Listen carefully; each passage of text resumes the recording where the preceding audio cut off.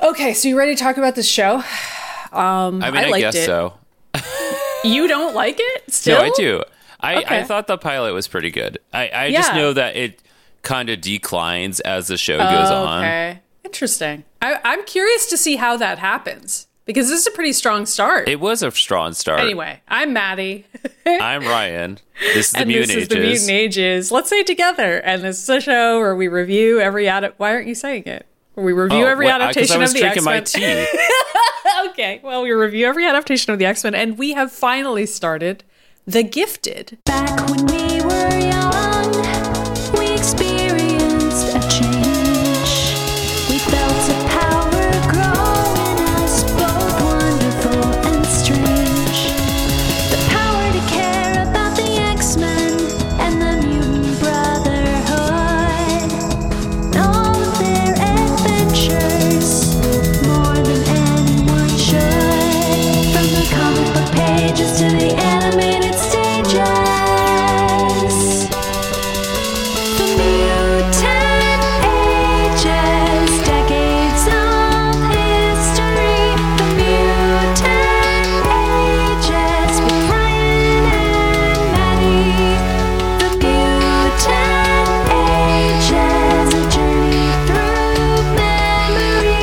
The Mutant Ages with Ryan and Maddie. A live-action X-Men TV show. This is the thing we keep saying Disney Plus should do, is like do a live-action ensemble television show, 45 minutes an episode. But with like characters that people know. Well, okay, so here's why they couldn't do that. Here's why they couldn't do that. They couldn't do that. Because the air dates of this show were October 2nd, 2017 to January 15th, 2018. And this was the time period. This was it. This was like probably the worst possible time period for the X-Men. This was like peak rights issues. Bryan Singer was like mid-cancellation during season 1 of this show. He directed the pilot.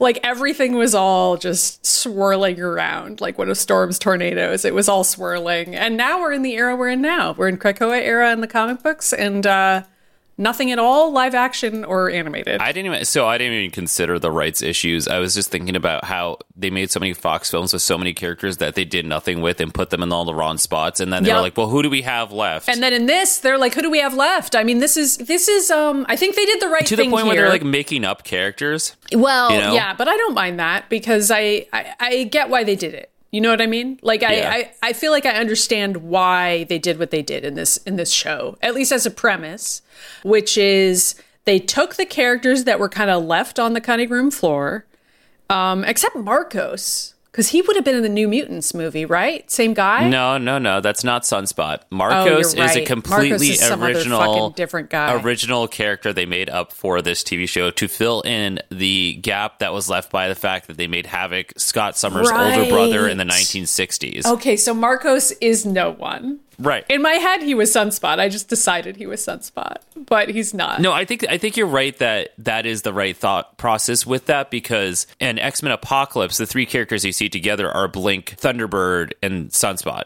Mm-hmm. And that's kind of like what you're seeing here, except it's not those characters. It's kind of a version of Havoc, played by a brown guy, played by a Latino actor.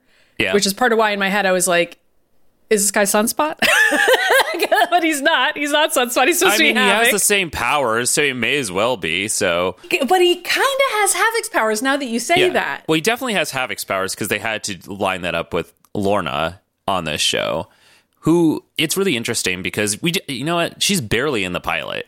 Barely. She's in it for like a total of 5 minutes. I loved her though. She's so good. She's so fucking cool. She's so cool. Well, it's funny because of all the characters that have appeared in the Fox films, which there have been way too many of that have been bad.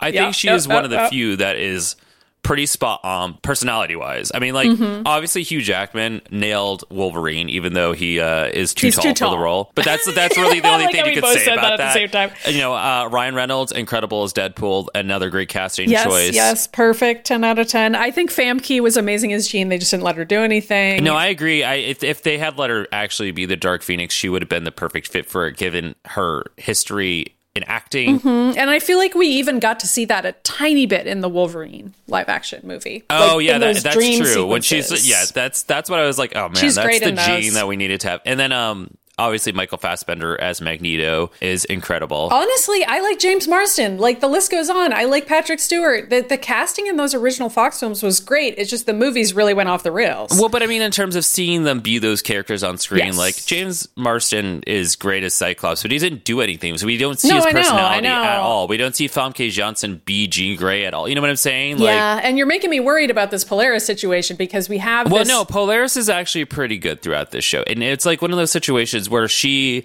and Michael Fassbender's Magneto and like Patrick Stewart's Xavier just got to be spot on. They just were written well. And then they got actors that could do that. Not saying the other actors couldn't do that because they could have. They just weren't really given the chance to. Yeah, I know what you're saying. Yeah, both Alexandra Shipp and Halle Berry would have been great roles for Storm, but they didn't let her be Storm. So they just kind of stood in the background. Whereas Polaris actually gets to do shit and have lines, and I think it's very cool. What's really weird about this show is that in addition to Marcos / Eclipse. Yeah, is that his power name? They only call him Marcos in this. That is and his so code in my name. head, I just was like, oh, whatever. This is Roberto from New Mutants. It's so funny that this is actually Havoc. That's going to break my brain for the rest of the show. That's fine.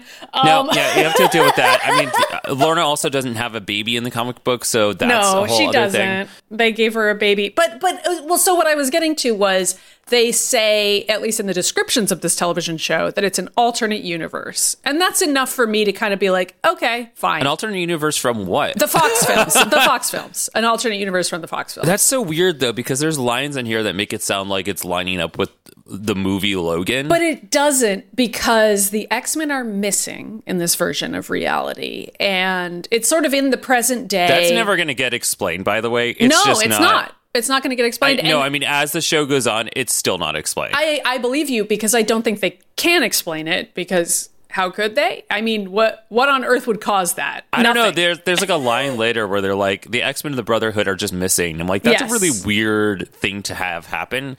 But yeah, it whatever. is, because it's like, what happened to them? And I feel like it would help if they explained it by just being like, I don't know, there's like some sort of anti-mutant attack that killed them all or something like that. I don't know. As the show goes on, we're going to see more obscure characters that had like one scene in a comic book that are like main characters in the show for some reason. Well, because it's all they could get. You keep saying for some reason. It's because that's who they had. I don't know. This is all they had. This is what they had. I have problems like removing myself from that. But yeah, the other thing I was going to say that it. The other two main characters of this show are a later generation of the Von Strucker twins, which is so strange. Yes, so they are the main characters of the show. And these are characters that I had to like elaborately Google, because I was like, I don't know who these characters are. I mean, the Von Strucker twins are not obscure, but the actual ones. And on this show, you're going to find out that their grandparents were those Nazi they're Von Nazis. Struckers. And they're the same villains that appear in the Nick Fury movie from like the 1991, whatever the fuck that was made, with David Hasselhoff. Yeah, so why don't I know them from that? No, but they're pretty famous in the comic books. But then what we're going to find out later on in some other reveal, if I remember correctly, Lauren and Andy, is that his name? Their dad, Reed, I think he ends up manifesting powers too. So he is a mutant. Yes. He turns out to be mutant. Not in this pilot, but later on he will be mutant. And I'm like, okay, so there are 3 sets of Von Strucker twins that all I'm like, this is he have crazy. A twin sister too? Do we know? I don't remember. Okay, I don't think so. Yeah. He may just have the gene. I just assumed he just had the gene. Yeah, I didn't know that he actually was a twin. But it's a lot of Von Struckers for characters that really don't need to be there, so it's just interesting. However, so I think really what's strange about it is that the Strucker twins in the past, in the Nazi times, they're literally Nazis. Like, literally, these characters are Nazis. But so are their grandparents in the show. Those characters will be there. That's weird, Ryan. That's weird to have as your protagonists who are running from a mutant holocaust. Like, that's the premise of this television show. That's what I'm saying, is that it's very strange. These two young children, these 2 young teenagers, they're not actually technically twins, they're just siblings in this, or at least if I don't think they're twins. They could have. No, they are twins in this. Really? They're supposed to be fraternal twins? The sister think looks so much older than her brother. Whatever, fine. That's just casting, I suppose. But whatever. So they are literally running from an ongoing Holocaust that is building up. Like, that's kind of the premise of this show, is that we have gotten to Sentinel program, where in that era we have like a Sentinel task force. Like, the cops are after mutants in this, and they are being eliminated from public life completely. Yeah. And the main characters are descendants of Nazis. I don't know. I think that's fucking crazy. Like, that's going to be what makes me hate this show, is that I'm like, why did you do this? Well, why? You know what else is going to make you hate this show is that later on in season 2, they introduce the Purifiers, who that is William Stryker's actual character in the comic books. No. But William Stryker is not in it. They made up another character. So, like, it's going to be hilarious that they finally have the Purifiers in there. Okay, and instead of the multiple William Strykers that we've had that are on, he's not there now. Okay, you're going to think this is hilarious. When Reed Strucker, their dad, first introduced himself, I swear to God, I thought he said Stryker, and I lost my fucking mind for 2 seconds. I was like, no, is there another Stryker on this show? But of course, you're now telling me there is. No, there isn't. That's the problem. Is that they didn't end up putting him in there. But they have it, but then they don't have William Stryker be the like religious fundamentalist character that he is in the comics. Right, they like made up a whole bunch of new characters. Because the Fox films needed to stop. This is an alternate universe, though. They could have actually just done it correctly here.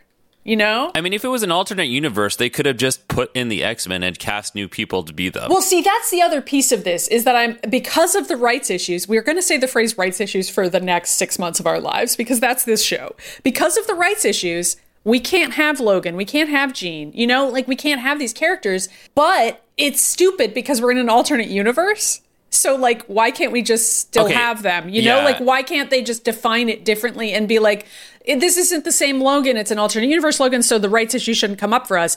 And further question, Blink is in this. Blink is like a major character in this, and she's already been in X-Men Apocalypse. How'd they get away with that? Well, I mean, so was John Proudstar, right? Yeah. Isn't he also? So how'd they get away with that? It makes no fucking sense to me. Literally, no sense. I'm going to guess it's because John Proudstar and Blink are just not considered to be significant enough characters. So maybe Fox was like, sure, you can have those two. We don't care. But you can't have Logan, Jean, and Scott and Storm. You can't have those guys. Well, you know what's going to be great later on in this show is that also they introduced the Hellfire Club again. Yeah, but they're going to be called the Inner Circle. So I went ahead and like read the Wikipedia and stuff just because I was like curious about this stuff. And I'm excited. I'm excited to see how fucking crazy this show is going to get. There was one other piece is that this has nothing to do with the actress because this is not her fault. But there is like, oh boy, none of this is anyone's fault. She's in this episode, but there's like a very strange version of Sage on this show that is just kind of in the background of all the episodes. Yeah, and I was sad about that because I realized she was Sage. I don't know, Ryan. I guess this is going to make me crazy, even though I actually thought this was a pretty strong pilot. Well, I think if you remove the whole component of this being an X-Men TV show and just watch it as what it is, I think it's a pretty strong pilot as well. I think it does what it's got to do really well. And I think it's got some good people on board. Like, yeah, okay, Bryan Singer directed it, whatever. He's not really involved in the entire rest of the show. But the creator of the show is Matt Nix, who, do you like Burn Notice, the show? No, I've never watched it. Oh, I actually think you'd love it for what it's worth. But I love it. It's great. It's a great procedural TV show. It's about a spy, and he's sexy, and he does sexy spy stuff for like 17 billion episodes. And it's fun. It's a fun action show, action comedy. And it's got a very similar vibe to this, where it's got like a sort of ensemble cast of other characters who help him out, and like, you know, it's action. So I get why Matt Nix would want to be interested in something like this, even though it's more of a science fiction as opposed to a real, you know, actual action comedy type of a deal. This is obviously sci-fi, but still similar premise in terms of like how the show operates. And I think he's a talented showrunner. I think he's a talented writer. So I like that he's attached. I just don't like a lot of other choices that were made. And just to kind of like run down some of the other stuff that was happening at this time, the TV show Runaways, which you and I both liked, Cloak and Dagger, which I tried to watch and got really bored by, Agents of S.H.I.E.L.D. was ongoing. But those were MCU properties. All those were MCU properties. Like, they couldn't say the word mutant or something because it was like part of the MCU. Well, that was a rights issue. So Molly Hayes ended up being like infected by a meteorite or something on that show. Yeah, I don't even fucking know. And Cloak and Dagger, I think, was in the same universe as Runaways, but I don't know that they ever actually crossed over. They did. There's an episode in season 3 of Runaways where Cloak and Dagger have that crossover. Oh, and then Legion, which I guess we're going to watch after this, also started airing in 2017. I mean, okay, here's the thing about Legion, though, is it's really questionable if it is. I mean, I guess we can watch it on the show, but I would rather watch something else not because the show is bad, but because it is so far removed from it even being an X-Men property. Like, yes, David Haller is in it, but that's as far as it goes. It's similar to this. I know, and once again, it's like, do they say the word mutant or not? At least on this show, they do. This show's very explicitly about mutants, about the X-Men. They mention the X-Men in the first episode. Like, it is an X-Men adaptation insofar as it's anything. Like, I know, like, in season 3 of Legion, there's a moment where he goes through time or something and meets, like, a young Professor Xavier. Yes. But, like, all the characters on that show are, like, vaguely similar to characters but it's not them. It's just like other characters. Well, we can debate that some other time. Yeah. But regardless, this was sort of this weird era where the Fox films were declining rapidly. And the Fox properties of X-Men were about to get acquired by Marvel, but that wasn't final yet. Wasn't Logan coming out at the same time as this also? Yep. And New Mutants was in production before it got... Deadpool 2's release date. We seriously need... Okay, so May 18th, 2018. So this was like all at the same time. Yeah, I know. We're really in the thick of it here. What Marvel movies came out in 2018? We need a timeline. Like, literally, I need a timeline on my wall. Like, in the equivalent of, like, the clocks on the wall that people have in, like, international. Okay, hold on. This is also the same year as Infinity War and Black Panther. Oh, my God. Black Panther was still probably my favorite Marvel movie. So this went on until, 2019? Because they had 2 seasons, right? So, well, 2018 is when it ended, but yes. Oh, wait, when did it start? 2017? Yep, The Gifted started in 2017. Oh, okay, so what came out in 2017? Okay, so yeah, Logan, Thor, Ragnarok, Guardians of the Galaxy Volume 2, and Spider-Man Homecoming were Wow, great year. Really good movies there. I don't remember what happens in Homecoming. That's not... Oh, it's the first one. So it's where... Oh, wait, is it? God, I don't fucking remember. I like all the Spider-Man movies, though. Who gives a shit? Anyway, let's talk about this. This is going to be tough for us because we've never reviewed a 45-minute episode before. So these episodes... we're not going to be as anal retentive about summarizing it, I think, is the only way. Because we'll go insane. I can't after doing... Logan for as many hours that was Logan. We can't do it. So we're gonna be quick about it. But do you have anything else you want to say about The Gifted before we start the summary? I will say I recommend this pilot. If you're listening and you're not sure whether you want to watch it or not, check it out. I don't know if I'm going to recommend the rest of the show, but the pilot's interesting. It certainly made me excited to see what would happen next. So I do have one more thing, and that is that Amy Acker's on the show, which I forgot about. And Amy Acker is just an incredible actress. And her and Emma Dumont steal any scene they're in. Amy Acker is so good on this show. But she's so incredible on the show. And I know that Emma is too. We just don't get a lot of time with her in this episode. I think Emma Dumont as Lorna is really good. And she's barely in this episode, but she is so good. And we'll get to that. But Amy Acker plays the mom of the Nazis. The mom of the Nazi kids. I'm sorry, I can't call them that. For 6 months, I'll go insane. She's not a mutant. She's not a mutant, but she's a mom who loves her gay kids. And she's so good in this. I loved it. And I would also argue the actress that's playing Lauren is pretty good, too. It's just that she's great. She's just younger. She's great. And I was curious if she was in anything else. Natalie Allen Lind. Probably. I'm checking it out. She actually isn't in very much. Yeah, it's just like this weird cast. And so like the central focus point of this show is going to be those 4 characters, and then sort of like the other mutants as like Lorna's got her stuff going on. Yeah, just sort of background. Yeah. It's like because for some reason they were like, you know what Marvel Comics needs? A Nazi family. Sorry, Ryan, I can't let it go. I cannot let it go. All right, so let's start off with this scene about Blink. I think this is a great introduction to the concept of mutants and what this world is like, where we have Blink running through the streets. She's escaped prison, We don't know why she was in prison.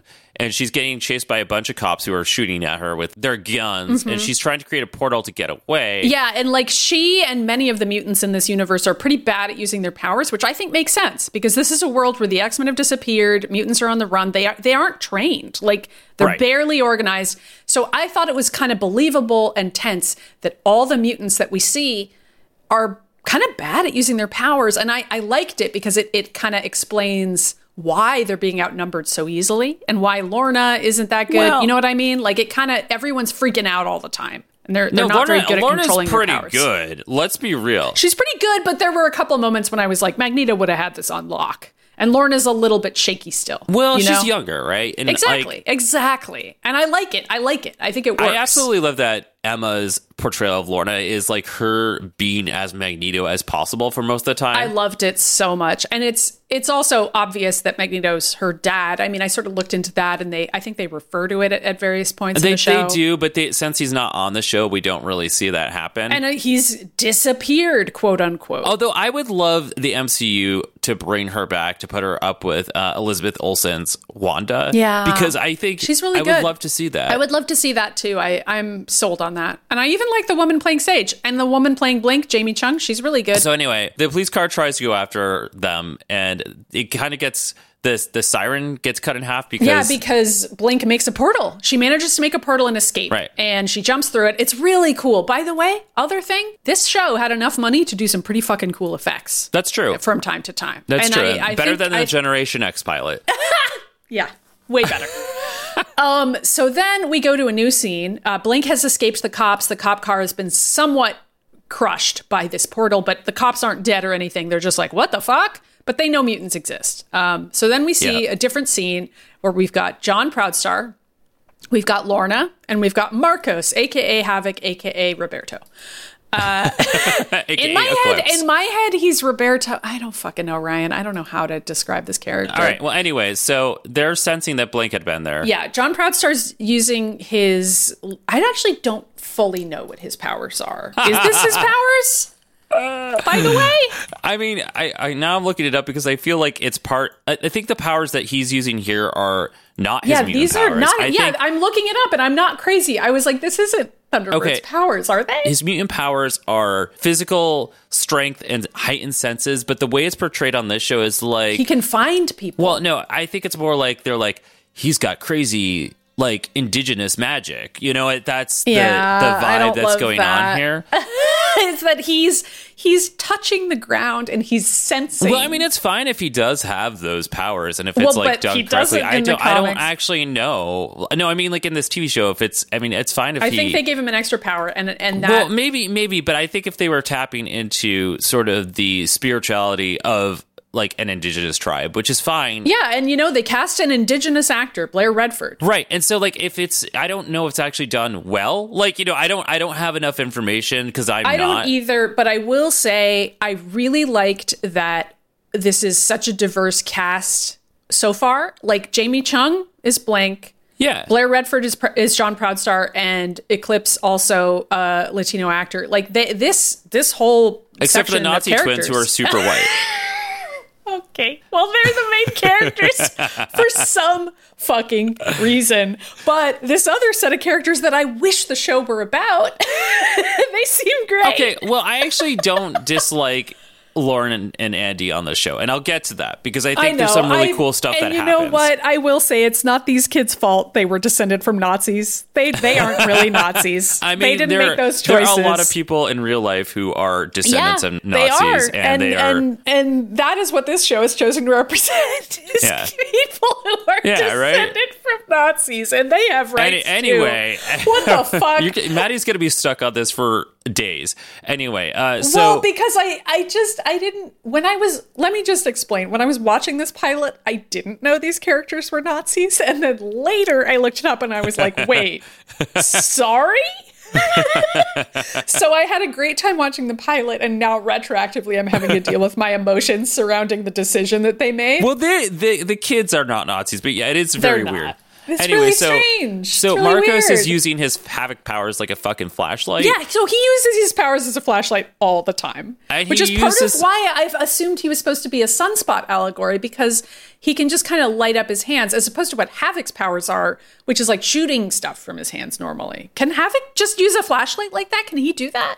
I don't know. Havoc does he have that much limited control that he could just light up his hand a little tiny bit? Maybe when he's fucking Wolverine and Meltdown. I don't know. But well, in this version, Havoc / Sunspot is just kind of using his hand as a flashlight real quick. Right. And he does that again later, which we'll talk about. Yes, but he does. Meanwhile, they're looking at John this. Proudstar finds a piece of the broken police car, and he's like, that's interesting. Lorna and Marcos are busy talking about how they're going to fuck later. They are. That's like a whole thing that's happening. These actors have great chemistry, by the way. They're really good together. You're rooting for them. Yeah. And so John Proudstar is sort of ignoring his friends who are fucking, and he's looking for Blink because basically what we find out later is that these characters are part of the mutant underground. They're trying to save mutants from getting kidnapped by the cops and like disappeared.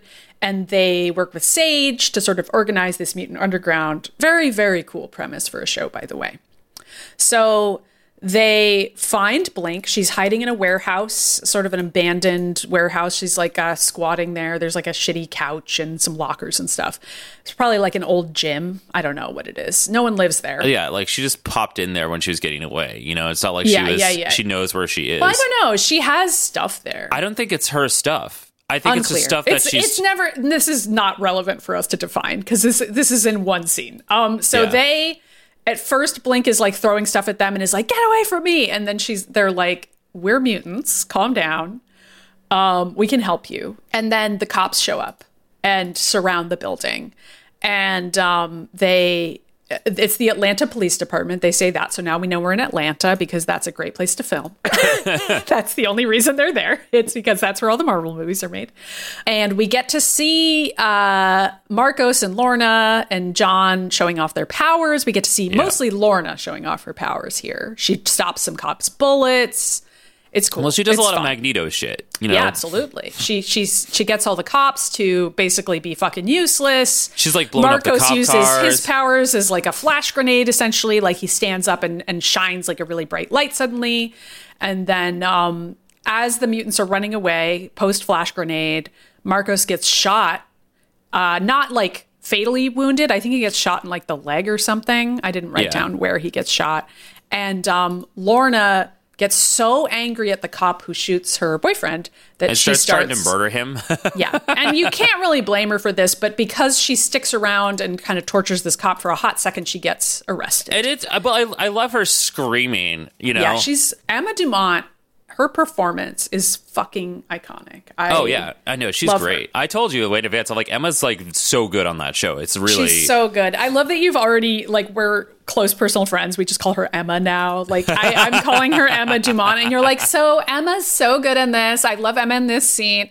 It's making me think of Emma Frost, which is going to be confusing because the Cuckoos are actually going to be on this show. But it's such a random character cast. It's like... I know. It's like they pulled characters out of a hat where it's just like a list of names that like they had the rights to, and they just pulled them out of a hat, and they were like, I know. The Cuckoos and the Strucker twins, and there's like a lot of like twins and triplets and shit. Yeah, I don't. Yeah, that's a really good point.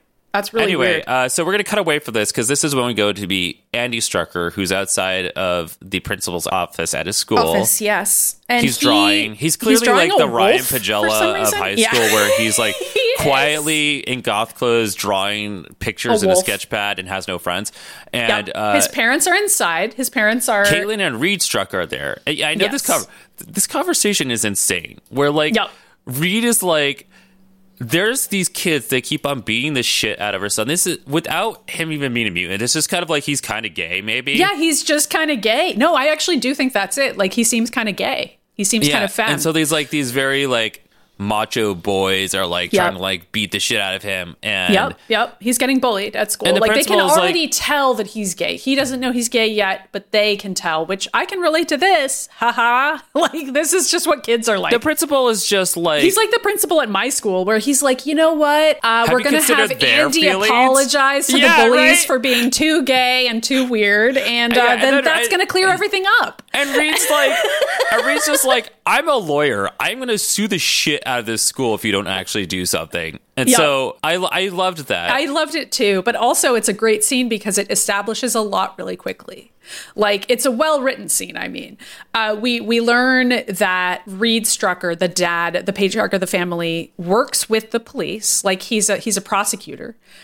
So we know he's kind of like on the cop's side, which is interesting because his kids are going to turn out to be mutants, and later in the show, he's going to turn out to be a mutant. But he's actually helping to reprimand mutants, essentially, the bad ones, in his words later. So, like, we learn that really quickly because we've already seen in the opening of this show that the cops are out here capturing mutants anytime they find them.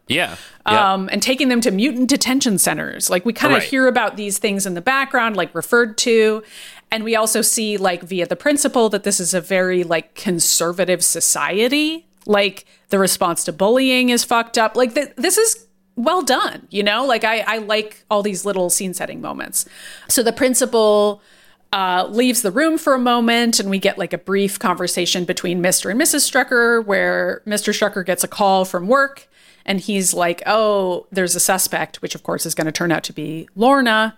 And she's in a holding cell, and he's like, I gotta go talk to her, which is sort of interesting because he does kind of try to help Lorna when he meets her. Well, I think he is trying, I don't know. I think because he has his own motivations where he's like, okay, so I may be working with the cops, but I want to help you. But we'll get to that scene and we can talk about it when we get there. Yeah. So then cut back to the Strucker home where we meet Andy's sister. Yeah, Caitlin Strucker goes home and Lauren is there, and she's like picking out clothes on FaceTime with her boyfriend. I mean, like, what do you think of this? The boyfriend doesn't get a name, by the way. Like, he's just boyfriend in my notes. We're only going to see him one more time, and then that's going to be it. So Caitlin is talking to Lauren and Andy over dinner after that. Or I thought it was breakfast at first, and then I realized it was dinner. Yeah, I don't fucking know. It might be breakfast for dinner. They're having breakfast for dinner, and Amy Acker, a.k.a. Caitlin, is like, are you still going to the dance tonight? Want me to show you some of my moves? And she dances around. Yeah. And Lauren is like, haha, whatever, mom. And then they ask how Andy's doing, and Andy's like, my life fucking sucks. I'm getting beat up at school every day. Yeah. And Caitlin is like, well, how are your classes going? And then Andy's like, I don't know. We had a debate in social studies about how mutants aren't real people and they're fucking freaks.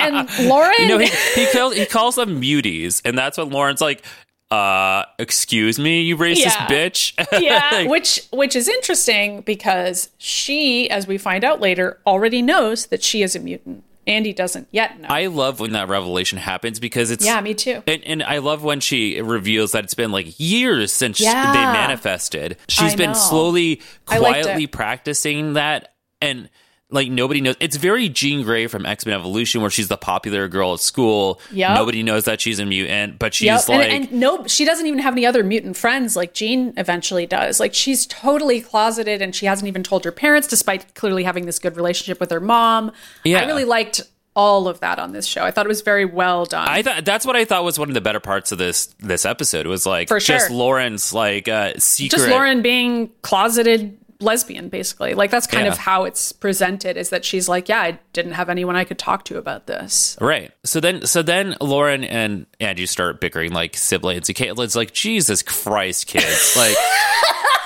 Yeah, she's like, has the mom moment where she's like, can we just fucking have a normal conversation? And they both just sit there in complete silence. And she's like, I guess not, which I thought was funny. I think it's funny later because when they like steal a car, they're arguing again. And Caitlin's like, Jesus Christ, guys, we're on the run. I really liked it, though. Like, they really act like teenagers. But also you can tell that Andy and Lauren love each other, and like the family's very loving. It's very well written. And then we have this sort of parallel scene with Magneto from X-Men 2. Where Lorna's in a plastic cell. That's right. And she's being approached by Reed, who's like, you know, you're accused of attempting to murder 2 cops. And then he can lighten the sentence in exchange for cooperation. And Lorna's like, I don't know what you're talking about. I was just walking down the street. 2 cops just shot at me. I love this so much. Emma Dumont is perfect in this scene. She's like, yeah, I don't even know. Like, oh, those guys were cops? I love her. She's so good. And Reed's like, you know, I know you're helping the Mutant Underground. And so then Reed chooses to walk in the cell. Yes. And the What's the name of the... He has an assistant who isn't going to be a major character because she's not even described on Wikipedia, but he has this random assistant. I'm 90% certain that it's her who sells them out at the end of this episode, we don't get right? to... Right. Yeah. I forget her name, but... It's kind of too bad because she's like a black woman, and I think she's going to turn out to be like either dead or a betrayer of some kind. I think she's in a bad position. But anyway, Reed walks into the cell. She's like, don't do that. And he's like, I'm not afraid of her. So he's like, I'm trying to help you. Yeah. And then he takes this piece of paper out, which, as we learn much later in the episode, is her medical report, Lorna's medical report. No, not yet. Because first Lorna starts like fucking with the screws in his knee because he has like a knee replacement or something. And she goes, believe me, if I wanted those cops dead, they'd be dead. And so Reed is kind of like, okay, fair enough. You just really fucking hurt my knee and you proved your point. Yeah. But then he takes out this piece of paper and we, the viewer, don't get to see what's on it. He just shows it to her, and she suddenly starts freaking out. Yeah, like exploding. At first, totally silently, she's freaking out, and then she starts screaming no. And it turns out she's pregnant, but we don't know. She must have not known that until she didn't right know. Now. I assume she didn't know because it's early. I mean, she doesn't look pregnant and probably hasn't even experienced any symptoms yet. I mean, she was just talking about fucking Eclipse like 2 seconds ago, so probably not. Yeah, but also apparently they weren't wrapping it up. But anyways, she starts screaming no, and she uses her powers to like destroy the double-sided mirror through which some other cops are watching them. She like pulls a piece of metal through the mirror and it smashes. It's a very dramatic moment.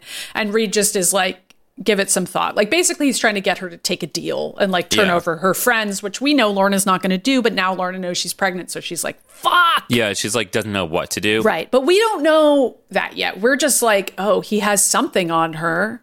What could it be? Right. So then we go back to the Strucker household. Lauren is leaving the house to go to the dance and she gets in the car. Lauren does. And then her brother's just sitting there in the car waiting for her. And Lauren's like, what the fuck? Like, I didn't know you were here. And he's like, I snuck out. Can I go with you? And she's like, you don't even like anyone at school. Like, why do you want to go at all? Like, what's going on? And he's like, just basically like, I never do anything fun. Come on, just take me to the dance. Like, I have no life. And he describes himself as one of those baby cows they keep in the crates. Yeah. And Lauren's like, veal? And he's like, yeah, I'm being raised like a veal, which is a funny line also. So she's like, okay, I'll take you to the dance. And then we go to the dance. It's a luau theme for some fucking reason. I mean, I feel like a lot of high schools do the luau thing. Absolutely. This is perfect. Like it's this and Under the Sea. Or we, at my prom, we had casino. That was the theme. I didn't go to prom, so I don't know what the theme was. So our theme was casino. You could win candy because there's no real gambling, naturally. So we get these shots of all these kids dancing, and Lauren's there with her boyfriend, but she keeps worrying about Andy because he's going and sitting on the bleachers and like being a wallflower. This is in the school gym, naturally. I do want to say that the boyfriend was nice to Andy when he popped over. He's very nice. He's very nice. He's a nothing character. He doesn't matter at all to the plot. It doesn't matter. Yeah, and so Andy just sitting on the bleachers, there's this moment where he gets up like he's about to ask a girl to dance with him, and he actually does say that to her. He's like, do you want to dance? But she doesn't hear him because she's getting up and walking away to talk to her friends. And he's just like, okay. It's a sad but also well-written little scene. Perfect like timing of misunderstandings. And then the school bullies show up, and they're terrifying and gay. They are very gay. I thought that too. Well, they're like closeted bullies. Like this is kind of a stereotype. They're like, time to take this man into the locker room. We're gonna like. It's so homoerotic. It's like you have not seen Nightmare on Elm Street 2? The one that's like the homosexual one? I've only seen the first one. We watched it together. No, but the second one is like, it's there's a very obvious and clear gay metaphor going on through that whole movie that is intentional. They've talked about it. And there's like a whole locker room scene that is like very similar to this, where except it doesn't happen to the kid. The kid's in there like washing himself, and then Freddy like somehow fucks with reality and like throws the weird gym teacher in there and like does the same thing where he like kind of bounds him against the hot water and strips him, starts slapping him with a towel on the ass. It's a very gay movie. God, that's but it's so like silly. I watched this, I was like, oh wow, okay, it's this scene. Like that's kind of what happens in this movie. Like they drag him into the locker room and then they put him into the shower and turn on the water. And like this part was a little funny to me that Andy is screaming in pain. But I'm I think it's hot just water. Well, okay. I mean, yeah, that would hurt, but I don't know, man. Like, it takes so long for water to get hot, and it's like within seconds that he's like screaming, and I'm like, it's probably Freddy again. You know, let's be real. Yeah, it's probably Freddy. Fucking so reality. that is what has happened. Yes, and then his powers manifest here, and it's cool. Well, but before that even happens, Lauren did see she catches the locker room Lauren door. Sees that he's gone. The locker room door is shutting, and she's like, something's not right here, and that is when his powers manifest. I don't even know what his powers are on this show. It's never become clear to me. He is like the powers I think it's telekinesis, for what it's worth. Because he has kind of Jean Grey powers here, where he starts moving the walls, like the tiles all fall off the walls, and then at one point he bends the showers, like the metal beams or whatever that they're attached to. They bend in half, and he like emits this huge shock wave that like flings all the bullies backwards, and one of them gets hurt, like he gets a bloody nose because he bumps into something, and they're all screaming, and then everything in the gym starts falling apart. Like, this is like a huge telekinetic shockwave. This is a very X-Men Evolution scene. It is. It's really very is. like Jean Grey on the soccer field, like javelins flying everywhere, and like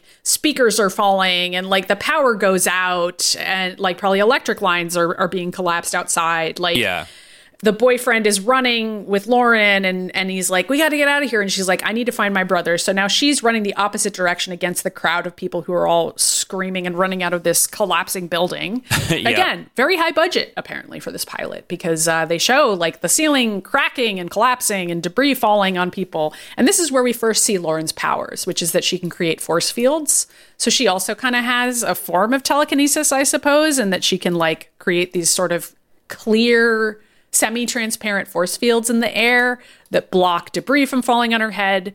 And she does that, and a couple of random guys see her do it, and they kind of make eye contact with her, and then they run away, and she's kind of like, whatever.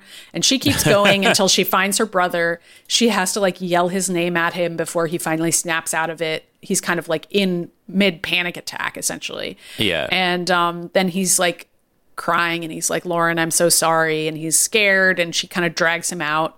Yep. The bully who gets the broken nose sees them leaving. I'm sure he's going to come back. I don't think he does. I think that's it. Really? I think we're done.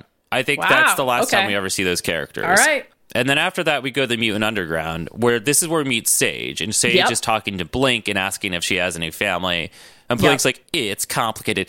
I don't understand Blink's personality on the show. I don't know. Like, I don't think it's the actress's fault. I think the writing for Blink on this show is kind of bad. Like, I mean, I can't tell what her lines are always like I think this actress is doing a good job with these lines that are just like really no line, like nothing lines, you know? She has no backstory that we know of. Like, she's just a kid on the run. She's just this kind of like sassy person that's kind of annoyed at everyone. I mean, I call her a kid. She's like 27, but she's kind of acting 12.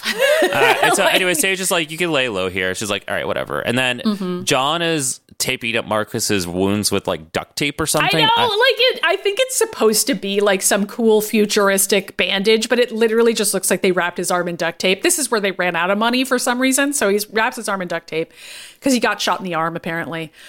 This is kind of gay.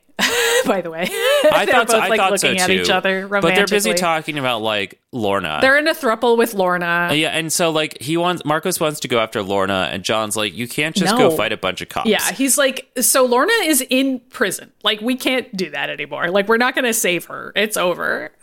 This is the line where Marcos is like, the X-Men, the Brotherhood, we don't even know if they exist anymore. We're alone, and we're getting picked off one by one. And John is like, look around. We'd be risking all these people, everything we built, everything Lorna built. So we kind of get like, okay, these are the originators of this mutant underground. And Lorna was one of the founders. And then Sage walks in and she's like, guys, we've got a situation. And they walk back out into kind of the main room where a TV is playing a news broadcast about the school dance at Bellevue High, where a mutant attack happened. Not to be confused with Bayville High. No, this is totally different. It's Bellevue High. It's like so close. I know. It's funny. Also, it's kind of interesting now that I think about it that they're in Atlanta instead of New York. Yeah, right. Like, why did they decide that? Who the hell knows? Who cares? So then we go back to the Strucker household. I think this is actually my favorite scene in the whole episode. It's good. Is this whole conversation that they have where Andy's sobbing at his mom. At their mom. Lauren, we kind of go to the middle of the conversation. So it's already been made clear by this point that the mom now knows that her son is a mutant. Right. She doesn't know about Lauren yet. And Andy's sobbing and he's like, I don't know what happened. I was angry. I couldn't stop it. And Caitlin's like, how could you not feel it coming? And Lauren goes on about she's like, well, heightened stress activates the X gene. And Caitlin's like, how are you suddenly an expert in this? And this is when Lauren comes out of the mutant closet. She's like, how do you think we got the fuck out of that building? And then Caitlin's like, I don't understand. And, Lauren's like, remember that accident 3 years ago when you guys were like, it's a miracle we all didn't die because for some reason, like a force field appeared around us or whatever. And like a truck almost hit them. I love the way that this is actually shot because she's like, do you remember that? And you kind of see the shot of Caitlin's face like, this is Amy Acker. I love Amy Acker. She's so good at acting. You just see her face slowly drop. Where she's like recognizing like, holy shit. And she's like, why didn't you tell me about this? This was 3 years ago. Yeah, because she was like, that was 3 years ago. And so she's like, my kid has known for 3 years that she's gay and she didn't feel safe to tell me that. Right. And then Lauren goes, because dad puts people like us away. And Caitlin's like, only the bad mutants hurt people. And Andy goes, you mean people like me? And then that's another one where Amy's actor's like silent acting is so good where she's like, holy shit. Like, it's like, I know it's Amy Acker, but I really believe this is like this Caitlin Strucker person is real. That's how good Amy Acker is at this scene. I know. She's really good. And it's like, we see her get radicalized really fast because she kind of has to.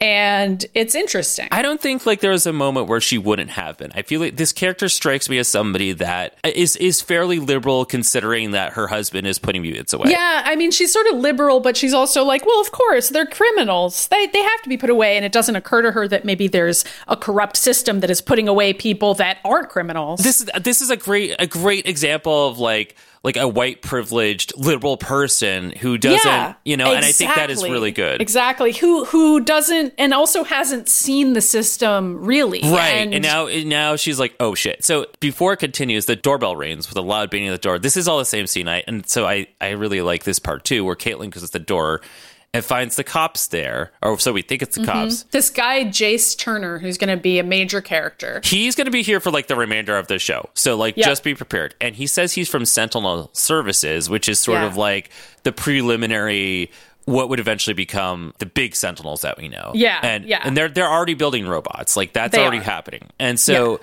he's like, we need to just come take your kids away for a little bit. Yeah, I mean, he doesn't say that, but he also refers to the Patriot Act, which I liked. Like, this is like a show that's like actually dealing with real life American politics. I mean, the fact that it came out in 2017, and this is like when discussions about immigration were happening. I mean, this is a part of the show that I'm like, this is very effective, Like, this is... this works for me. Right. Also, Jace Turner, one of the few black characters on this show, which I think works too, because it's kind of like, oh, marginalized people can also decide to work within the system. Yeah. And like, that's something that I think a lot of fiction has dealt with in a smart way since this time, and is very, very popular in the late 2010s as well. There's also like some side story about whatever happened with him and his kid that's going to come up later, and I don't remember what it is. Yeah, because he refers to that even in this episode later, where he's like, a lot of times people change their views when it's their own kid, and it's like, oh, what's your deal? Right. And so like, I don't remember if his kid turns out to be a mutant or if his kid died because of mutant. I don't remember what the situation is. There's something like that with him. Like, he has his own problems. Yeah. So he tries to force his way into the apartment and knocks Caitlin onto the ground, and Andy screams in fear, and like the whole house starts shaking, and then Lauren blocks the cops, the bubble. Yeah. And then they all three run to the car together to drive away. And this is crazy. So when they open up the garage door, there's suddenly like 19 cops there with guns, and they just start shooting. Yeah. Like nothing has happened. It's like they just come to take the kids away. But they're already treating the kids like criminals. I mean, and Andy's trying to get his power powers to work, but he can't figure it out. He doesn't even understand what's happening. So Lauren's like using her telekinesis bubbles to block the bullets and push cop cars away and like and then they get the garage door. It's one of those moments where it's like we recognize that Lauren figured out she was a mutant and has secretly been practicing this whole time enough to be able to do all this shit. It's kind of badass, honestly. Like, she's been doing this like every fucking day of her life for 3 years and keeping it. I don't know. I really liked this plot point for Lauren because it's very subtle. It's not like she's like standing up and going, I've been practicing my powers for 3 years and didn't tell you guys. No, they just show it to us. They don't need to tell us because they show us. Yeah, and which is great. And then I love that Caitlin calls Reed from a payphone, and Caitlin's like freaking out, and Reed's just like, all right, well, tell me more about the mutants that attacked them. And Caitlin's like, they weren't attacked by mutants. And Reed's like, what are you talking about? They're talking about the mutant attacks. And Caitlin's like, they are the mutants. Yeah. And then Reed just like has a beat, and he goes like, oh fuck, where are you? Like, it's like, it's good.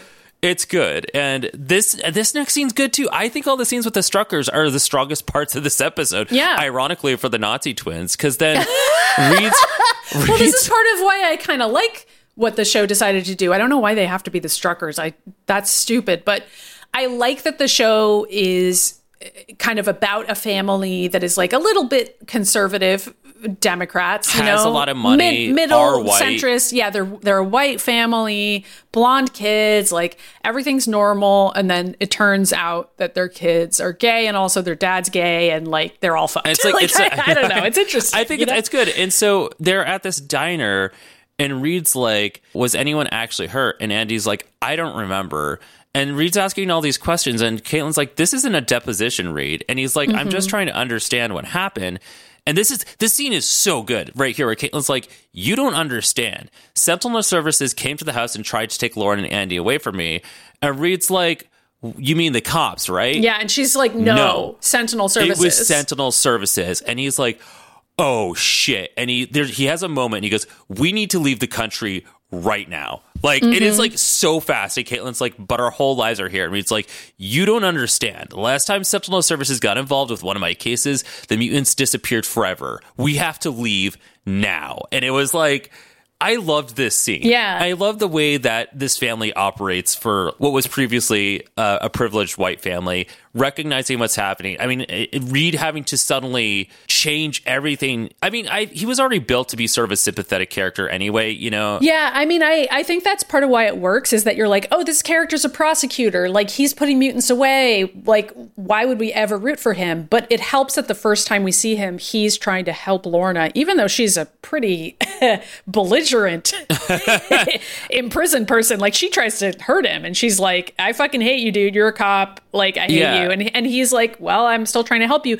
And maybe we aren't necessarily sympathetic to that, but then we see how quickly he's radicalized and is like, all right, fuck this. I'm not a cop anymore. I'm on the run, and I'm going to try to save my children. And it all makes sense too. Like, this is part of why I'm kind of sad they didn't out him as a mutant in the pilot. I think that would have been effective if they had done that. I don't know about that. I disagree, only because there's so much already happening here that it'd be like, all right, now we have to out 3 separate characters. It's like, no, I think it works better for these kids to be mutants and then later to have that other reveal, because it kind of ties it all together. I think it would have been too much on the pilot. There's just, it's like we already met Blink on the run. Yep. And now there's these other characters going on the run. We have Lorna, who's been in prison. It is a lot. I feel like it would have been too much. It would have been a lot. And it's just sort of like interesting to me to imagine how Caitlin's going to react to finding out her husband was a mutant all along, but also he was helping put mutants away. And like, was he trying to change the system from the inside? And he's a naive man, basically, is how he's presented. Like, he believes in the rule of law, like he's a lawful good character, but he soon realizes that the system itself is too corrupt for him to possibly work within it anymore, and he just has to fucking get his family to Mexico. Right. And so then it cuts to Reed Strucker's office. Yeah, where Jace Turner is there. They're like tearing everything apart. The woman's name, by the way, is Carla. I wrote it down here. Carla overhears them. That was the woman from before who was in the jail cell with Reed. Yeah, the assistant of Reed. And yeah, Carla she overhears them. Jace Turner like talking to Reed's boss, and Reed's boss is basically like, I find it hard to believe he'd just run. He's been with this office for 15 years. And Jace says, in my experience, things change when it's your own kid. Yeah. And we're like, interesting. I don't remember Jace's deal, and I really want to know. I'm glad that I don't remember. I'll let it not be spoiled for me again. Yeah, it'll be fun. So then we get a new scene of Reed's assistant outside the office walking around, and she gets a phone call from Reed. And Reed asks her to turn on the institution for him, basically. I have not seen Burn Notice, but this scene seems like it would be... It's very Burn Notice, yeah. Yeah. And she doesn't... Well, I don't think it's resolved in this scene. Like... Well, she's like... Reed is like begging her to help him, but I don't think she confirms that she will, does she? I think she does, because he ends up having that information later when he goes to Marcos. Yeah, that's true. Yeah. Well, he's basically asking her to give him information on the mutant underground and like how to contact Sage and everything. Yeah. And we don't see the conclusion, but he must get it, because how else would he ever know what to do next? Right. And then it cuts to Lauren and Andy. They're in a shitty hotel with their family. Yeah. And Lauren is like talking about how it's a relief to be able to be out to their parents. And Andy's like, but our lives are ruined. Andy's like, it was because of me and I'm the problem. Yeah. And Lauren is kind of describing what it feels like to use your powers, and it's a nice scene where she kind of is like, I'm going to help you. And she's like, who taught you how to swim? And Andy's like, you. And she's like, I can teach you this. And they go to a vending machine together, like by the shitty motel they're in. And she kind of creates a force field, like a tiny force field to like knock down a bag of chips. Yeah. And she's like, okay, Andy, now you try. And like at first, he seems capable of knocking down some of the items. Like the items start shaking, and then one of them falls, and she's like, yay! And then he goes out of control and explodes. Well, it's because she's like, lean into those feelings you felt when those kids were beating you up. So he ends up doing it, but it ends up spiraling. He, it's not like he gets to stop it. Yeah, because he kind of is triggered by that and is out of his own body, basically, and he can't stop it. Yeah, yeah. Like, he breaks a bunch of glass, and it, like, flies into Lauren's arm, and now she's bleeding, and she's like, fucking hell. So they run off back to their room. Very, very teenagers. It's like Jubilee with the VCR. Yeah, it is. So then we go back to the mutant underground. Blank sees Marcos inside of his secret vault room. Yeah. Like, I don't know why he lives in a vault. There's also a dog here that's like on the show. I don't know. Yeah, there's a dog on the show. There's no purpose to the dog. I'm pretty sure the dog was just somebody's dog that was like on set. They're like, just put him in the show. I don't know why there's a dog on the show. Like, the dog isn't like a mutant dog. Like, there's no reason. There's just a dog here. Like, it's really funny because the dog. It's in multiple episodes. It's just there. It's like it's not acting. It's not like one of those dogs that they put in a movie to act. It's not doing stunts. Thank God. There's not like dog reaction shots where the dog's like. I know, but it's like I would not be able to like watch a TV show that had people making dogs and animals act. It's just a dog that's hanging out on the set. I'm like, I'm pretty sure that's just somebody's dog that they put. I don't know, because they actually have the dog do quite a bit in this scene. I feel like it is a stunt dog. I guess, but I also feel like it's similar to when we were shooting Gino years ago, and we were trying to shoot that scene with Steph where she was talking as Commander Shea, and Lyra just kept on walking into the background of the set, or the resident apartment video we made where we're just sitting there, that Lyra was just like in the video. Okay, but like actual TV sets don't have that problem where Lyra keeps walking into the set. I know, some people like have their dog, and I don't know, it could be the director's dog for all we know. Anyway, all right, fine. It's the director's dog. It's Matt Nix's dog. So anyway, Blink's like, I just wanted to apologize for Lorna being kidnapped, and Marcus is like, hey, can you use a portal to get out? Or can you get somebody in? And she's like, it doesn't work like that. Bad shit happens if I go somewhere I can't see, which is a reoccurring problem for all the X-Men. Yep. Except for Magic. Yes. Magic seems to just be able to go wherever the fuck she wants. It's true. And she demonstrates this by taking the dog toy and throws it through a portal. And slices it clean in half. Yeah. And then Marcos is like, that's the dog's sad. Her favorite toy. Why did you do this? A ringtone goes off, and what's the ringtone? It goes... I was like, why is this the first time of all these Fox films that has the X-Men theme? Anyway. Yeah, it's a little Easter egg. But that call is Reed, and he's like, I need help. And Reed explains that he used to be a prosecutor against mutants and needs help getting his family across the border. And he's like, I can help you get to Lorna and asks if he knows about her medical condition. Yes. And Marcus is like, what? And Reed's just like, she's pregnant.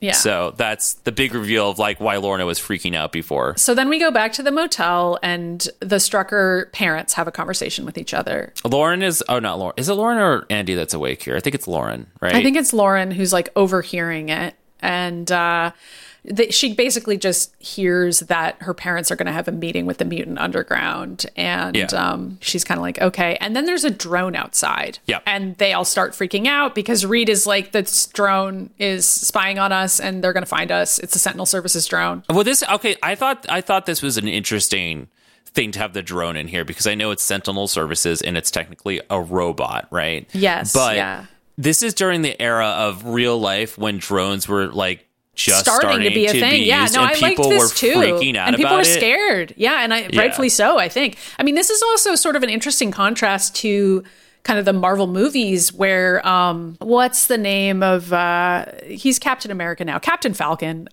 Falcon. Bucky fucks the bird. You mean Sam Wilson? Yeah, Bucky fucks the bird. Sam Wilson, he has a drone in those movies. Like in the comic books, it's like a magic bird friend. But in the movies, he has like a drone that they use. And that's kind of in contrast to the X-Men storyline here where the drones are evil. Like I just thought it was sort of interesting because that's the same era. So they steal somebody's car and use Lawrence Forcefields to do it. And they are on the run yet again. And Reed, we got a quick Stan Lee cameo at X's Lounge. Did you notice this? Is that what it's called? No. Yeah, it's called X's Lounge, and it's a gay bar for mutants. It really is, though. And Stan Lee walks out. This is like Bryan Singer do some like gay shit again, where like... Yeah, it is, yeah. There's a mural of a Wolverine, the animal, on the wall, by the way. I did not see that, but Reed walks in, and there's like this... It's only men in this bar. Yeah, and there's a subtle signal from Marcos with his hand. Yeah. Which I'm like, this is like a weird cruising... Yeah, it's like the hanky code or whatever. Yeah, this is what that is. It's really dark. All the curtains are drawn, which is very like 1950s, like looking at each other over the newspaper, kind of a hookup scenario. That is exactly what it's supposed to invoke. I don't think it's supposed to invoke anything else, which is really interesting. I think that's 100% what it is. So Marcos kind of like flashes the eye at Reed and is like, you here to fuck? And Reed is like, yeah. So they meet. Well, I mean, they really do that, though, because eventually Marcos is like, just so you know, like, this isn't your typical bar.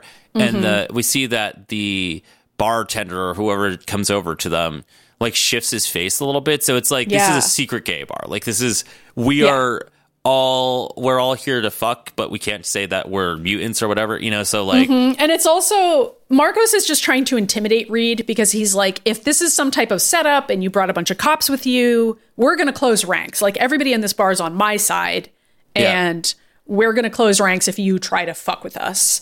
Yeah. And this is a safe place, and you need to not mess around. And Reed is basically like, well, this isn't a setup because my kids are actually mutants, and I'm really worried they're going to die. Yeah. And there's like a brief moment where Marcos uses his powers to intimidate Reed. Like he grabs Reed's wrist and like heats it up a bit just to kind of fuck with him. And he's like, I could fucking hurt you. And Reed is like, dude, my kids are mutants. Like, can you just believe me already? And he tells Marcos where Lorna is, that she's at the main detention facility in Garland. And Marcos keeps asking about the baby and is it okay? And Reed is like, look, I don't know anything about that. All I have is that she's pregnant. That's literally it. And I'm not going to give you any more information unless you can guarantee my family's safety. And Marcos is like, okay, bring everybody to this location tonight.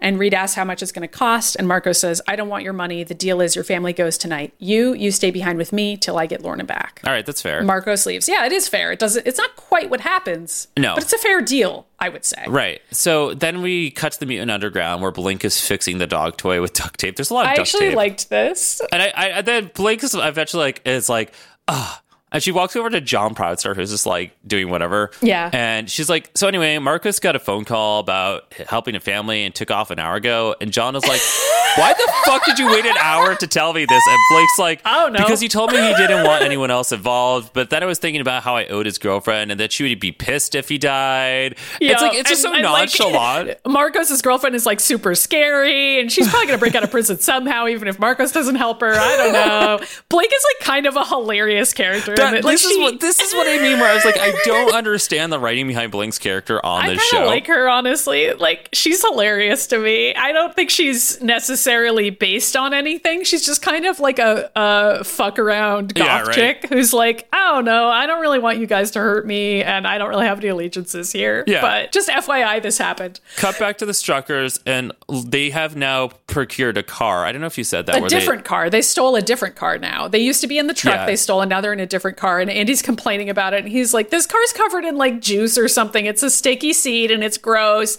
And I liked the truck better. And Lauren and Andy are like bickering about this, and Lauren's like, God, if you like the truck so much, why don't you marry it? Like, I don't know. They're just being annoying to each other. They're being brother and sister kids. And then Caitlin's like, Jesus Christ, this is the last time we want to be fighting. They arrive at this weird warehouse where Marcos is meeting up with them. Yeah. Marcos is the only one there. He's clearly just doing this all on his own, not with the help of Sage or anybody else. Yeah, right. And Reed is like, okay, we're all here. And Caitlin's like, what the fuck happens now? And Marcos is like, we get everyone supplies, food, water, blankets. Then we head down to the border. And Caitlin's like, you can drive us across? And Marcos is like, Policia Medicus is all over the roads. You might as well go straight to jail. We know people down there with skills. Yep. They track mutants, but we got tricks. We get people under the wall, sometimes over, sometimes even through. I really liked that line because I was like, that's fun. Like, they're basically using mutant powers to get people past ice. Which is pretty cool. Yeah. Yeah. It's funny, too, because in this time period, we were worried about people getting over the wall into America, but in this show we're talking about the opposite. Which, I mean, and we just watched Logan, which was back to that again. So yeah, I know it's all of a piece, although I think this story is a lot more evocative than Logan, at least so far, but I don't know where it's going to go. Right. Well, then the Sentinel services show up. Yeah, and Marcos hears them from far away and is like, what the fuck is going on? Does anyone know you're here? And Reed is like, no, like, I didn't tell anyone. There's no way. And Marcos is like, looks like they found a way. And a shitload of cops pull up. Like, tons. They're completely surrounded. Yeah. There's no way they can get away. Right. Or at least we don't think so. And then Blink and John Proudstar burst in through a door behind them and are like, follow us right now. And they all start running. There's a long chase scene. Oh, there's also a moment, I liked this, where Reed is like, no, let's talk to them. Like, let's talk to the cops. I loved that. And Marcos is like, you're a fucking idiot. And Reed starts yelling, I want to speak to an attorney. Like, I love this scene. And Marcos being like one of the few people of color in this scene is like, you're an idiot. You're a fucking dumbass. We need to be running. This is not going to go well for us. And we're seeing the cops getting this mysterious crate out of the car, which it turns out there's these Sentinel spider bots in it that are fucking terrifying, like little metal spiders. So they start running around. They're pretty cool, actually. They're actually really fucking cool. So the mutants are all running together through the warehouse and trying to escape these fucking spiders. There's like a moment where Marcos like fires at one of the spiders and one of its legs falls off, but then it just like readjusts itself and stands back up. And Marcos is like, holy fuck, like we're all gonna die. Well, I mean, one of them grabs onto John and John can't even get it off. And that's when Marcos has to burn stuff. That's the way you're talking about. Yep. Like Andy is falling down somewhere. Yeah. Andy is kind of a useless person for the moment. Like Andy is like, I don't know how to use my powers and I'm scared. And he keeps like tripping over everything. So then they get to a dead end. And they're like cornered and the cops are approaching and there's a spider and Reed and Caitlin hold hands because they think they're about to die. Yeah. And then John Proudstar is like, okay, Blank, we're going to fucking die if you can't figure out how to make a portal.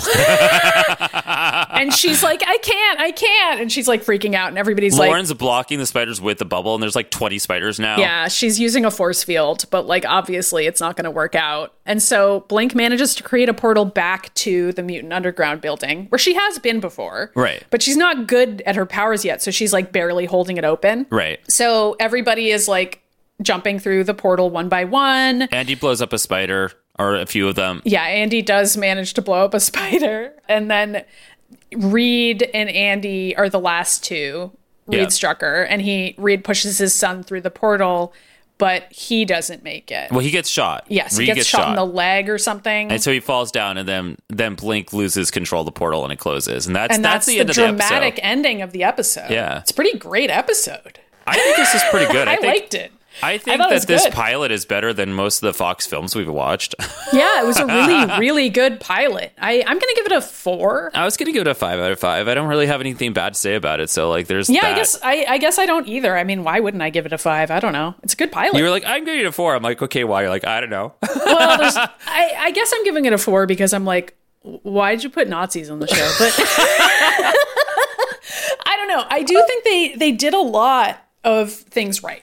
Like, I really like the portrayal of Lorna, even though she's barely on the show so far. I think she's a really fun character. Oh, she gets a lot more. And the next episode, there's some cool shit. Because, I mean, in this, we didn't even mention this, but in this episode, her hair is brown, even though we know Lorna has green hair. Yep. And it's going to be revealed that she does have green hair. Yeah, and she's, like, dyeing it and trying to cover it. I like that. That's fun. No, it's like, it's not even dyeing it. She's just, like, spraying it in so she can blend in. Got it. Yeah. That's kind of cool. But, yeah, I really like her portrayal. I loved Amy Acker. I loved the whole premise of kind of this just normal, quote unquote, family being thrust into a world they don't understand because they have queer kids. Right. And I think that happens to a lot of families even now with kids who come out.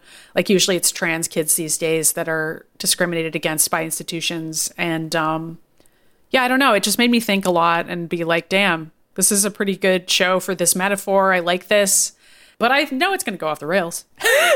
So I'm not like, oh my God, The Gifted, it's going to be the best show ever. I know. I've got appropriate levels of skepticism here. But this particular episode's the pilot was good. really good. It was really good. And I liked Sage. I liked that Sage was there for 2 seconds. I mean, I would like her more if she was actually like Sage, but she's not. So, but she's barely in this episode, so I guess I haven't really seen anything that she's not Sage. But she's barely on the show, honestly. I mean, like she really is just in the background, like looking at computer screens for most of this show. Yeah, and then eventually she goes to Hellfire Club, where she continues doing that. Yeah, it's very strange. It's a very strange version of Sage, but you could say that like about literally anybody on this show. So whatever. Yeah, like Marcos. I mean, it's too bad. He's an interesting character because I like the actor. Yeah, you guys have to focus on the story that's being told versus the character. Like, you're like, it's almost you have to remove this even being an X-Men story at times, because otherwise you're like, wait, what? Like, yeah, why are we doing it this way? Well, because it's funny though, because I do feel like the Mutant Underground portrayal, it kind of reminds me of the pieces of Wolverine and the X-Men that we liked, where we were in the future and we had like this kind of random hodgepodge of characters working together. Yeah. You know what I mean? Like, we liked that because it was like different and exciting. And this kind of reminds me of that too, where it's like, oh, it's this dark version of the world where mutants are on the run and the characters are random, but that's because all the X-Men are dead or something. I would like it if they explained that, like, if better than they do. But I can sort of move past that and just kind of focus on the plot we have and be like, okay, like, what would it look like if Lorna and Havoc had a kid together and Lorna was in jail? And like, fine, it's an alternate story, but it's these same characters that we know, and what's going to happen to them. And I like Jace Turner as the character, the sort of cop Sentinel Services character. I thought he was interesting so far. Yeah, I don't know. Good all around. Good show all around. It's only 2 seasons and then it gets canceled. Yeah, I know. So, do you remember if it has like a satisfying ending? I don't think I even finished it. Yeah, I doubt you did. I really fell off. And okay, so I remember you being annoyed by it. This is 2017 to 2018. Do you know what was happening during that time? I was living with my ex and moving to my current apartment. Correct. Yeah. So it was like the best possible time period for both of us. Yeah, right. But you know what I'm saying? I was definitely not engaged with a lot of things. This is also the time that Breath of the Wild came out, and like I was kind of playing it, but it wasn't like enjoyable. But you didn't like Breath of the Wild. You were like the only person that didn't like it. When did Logan come out? 2017. No, it was at the same time period. Yeah, you're right. Same time period. Yeah, but I mean, like, I think a lot of what I consumed at that time was just like, it didn't make me feel good. You know what I mean? Like, we were both really depressed in 2017. I think that's fair to say. I mean, I would argue that even not like now, where we're great constantly and nothing ever goes wrong for us. This whole year has been so challenging for me in so many different ways because of the way that the economy has been, and so I feel that, and I definitely feel like I'm in a burnout phase right now, just because we watched Logan, and like I know I don't know how I managed to. I've watched that film twice, at like 2 of the hardest points of my life. And I'm like, this movie needs to just like not be in my life. And so like I finished that and like and then we had to record like 4 episodes back to back. I was like, so they came into this, and I'm glad that I'm watching this and having a different reaction than when I watched it initially when it first came out, and where I was in a transitional space, which again, I'm still in a transitional space, but it's like the reaction I'm having is like, oh, this is pretty good. Like, I remember watching it initially and being like, this show is stupid. Like, that's kind of like how I felt about it. Yeah, because you were just angry. I also know that The Gifted has its fans. Yeah. It's kind of, it's not like beloved by any means, but it has sort of a cult following. And that's why I think it's possible we'll like it. I do have a fear that it's going to have that Wolverine and the X-Men situation where we're like, oh, this pilot's really good, and then it's going to fall apart. I am concerned about that. I know, because Wolverine and the X-Men had such a strong pilot too. Yeah. And I think this might be a similar situation where it's got a strong pilot. Like, I think probably the first 3 or 4 episodes are going to be really good of this show. And then after that, they're going to be like, yeah, we don't actually have any idea what we're doing. I don't know. I think it might be a little bit better than Wolverine and the X-Men, because Wolverine and the X-Men just like takes episodes. The thing with that show is that there were a bunch of characters on there that we did know, and they just fucked around with them. Like, they were like Mystique and Logan being ex-lovers from Weapon X. We're like, what the fuck? Like that kind of shit. That's not going to happen on this show. But also, Wolverine and the X-Men was forced to be in like a post-Wolverine Origins world where like everything had to be about Logan all the time. And this show is kind of in the opposite scenario, where everything has to not be about Logan or any other recognizable character. It has to be different. It has to be weird side stories. And that, I think, could potentially be its strength. Yeah. Because it's like, it's not forced to be anything. It's in this kind of no man's land, rights issues wise. I don't understand this set of characters they chose, and we're just going to have to go with it. But I mean, it really could have been like anybody. They could have done like Gen X, or even like the new. I think it would have been really interesting if they had chose to do sort of the new X-Men, post new X-Men, the one that was like Laura Kinney, Surge, Dust, and all those characters in this. I think that would have worked in this universe, but it's not the one they chose to do. So yeah, it's not. Do you want to talk about who's gay really quick? The X-Men are a metaphor for a lot of things, but one of those things is being gay.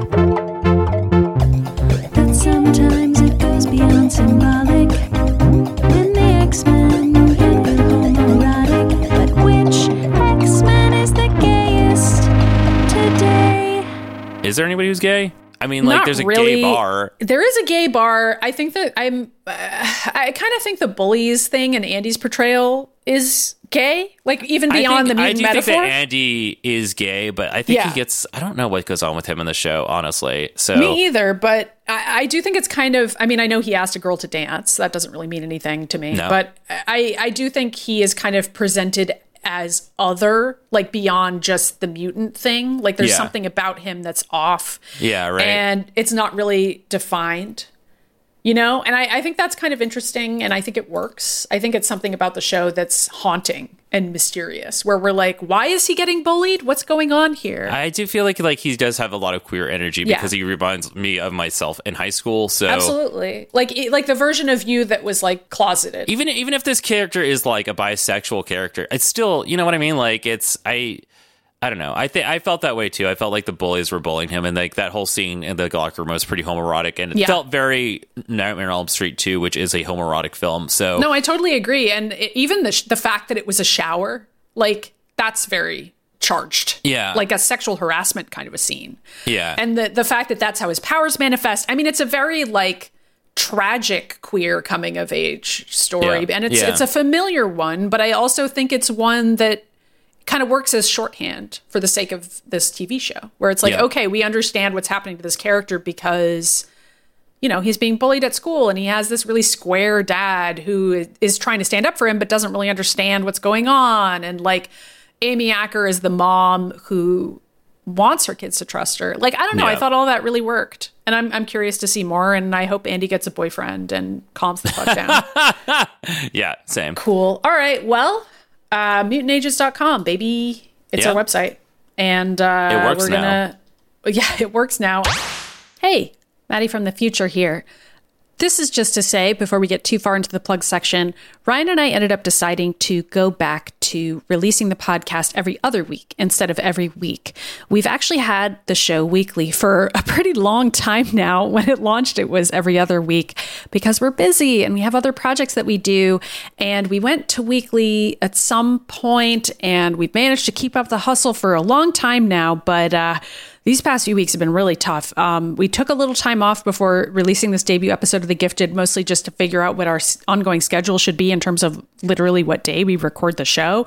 And we've mostly figured that out, but having it be every other week is a lot easier for us. And it's also going to make it easier for us to not burn out on the show, because we just watched the Wolverine anime, which sucked, as everybody knows. We watched Logan, which was very emotional. And then this show is also not funny. It is a 45-minute character drama, no jokes, really lengthy episodes compared to anything we've normally done. It's emotional watching these, at least for me. So I don't know. I've talked enough. Let's get back to the plug section, shall we?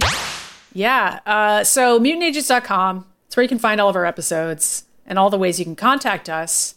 We have an email address, themutantages@gmail.com. We got a Discord server. We got a voicemail, 1-508-319-1668. And we retired our P.O. box for the moment. We don't get enough mail there for now that we thought it was worth reprising it. Oh, and a part of it is that I don't know how much longer I'm going to be able to access that P.O. box, because we do have it set in the near me. And yeah. I'm looking at potentially moving sometime in the next year. So like, I'm like, we probably don't want to keep this P.O. box because neither of us will be able to access it. So yeah. So if we get a P.O. box again someday, we'll probably have it be somewhere else. But that unfortunately means all the old episodes where we say the P.O. box address are now meaningless. Yep. Oh, well. Yep. Yep. But anywho, we're all over social media. We're the Mutant Ages everywhere. And we're individually on all those platforms. I'm at Mitty Myers. How about you, Rye? I'm at Ryan Pagella, and I'm going to go ahead and say at this point I pretty much exclusively use Instagram. I gave up trying to keep up with all these fucking social media accounts. There's too many of them. There are too many social medias. There really are. You couldn't thank Elon Musk for making me somebody that doesn't want to use social media anymore. It really is his fault. Yeah. We have a YouTube channel where we occasionally post videos. I don't know. And we have a Patreon. Patreon.com/TheMutantAges, where you can support the show and get bonus episodes, behind the scenes stuff, bloopers, all kinds of things. Our highest tier Patreon supporter get a shout out on the show. Whomst are they? Shout out to Samuel B and Soren B for being our top tier Patreon supporters. No crazy voice today. I don't think there's going to be any on the show because it's not like goofy comedy cartoon nonsense that I would usually do a voice for. So there's like no 2XL robot for me to imitate. Yeah, I know. I feel like we're never going to. Yeah, I agree with you. I don't think we're ever going to have something we can imitate on the show, but we could be wrong. Maybe we're going to have some fucking crazy things that happen. I mean, I was able to imitate Sue Storm last week, which was like, shut the fuck up, Reed. Whatever. She's like, shut the fuck up, Ben. I'm trying to practice my invisibility powers. Like, that is Sue Storm for you. That was iconic. But on this show, I don't know. We don't really have anything like that. Nope, not yet. Anyway. Oh, well. Anything else, Maddie? Nope. Please rate and review us. Yep. And share the show with your friends. We just started The Gifted. I mean, everybody in 2023 wants to tune in for a rewatch of The Gifted. They might. I don't know. They might. Why not? I don't even know what the hell to expect with this show at this point. I do think that it kind of helps people as a jumping on point when we start a new show. Yeah. And so this is always a good time to share the show with your friends. And yeah, tune in next week. See you next time. See you next time. The Mutant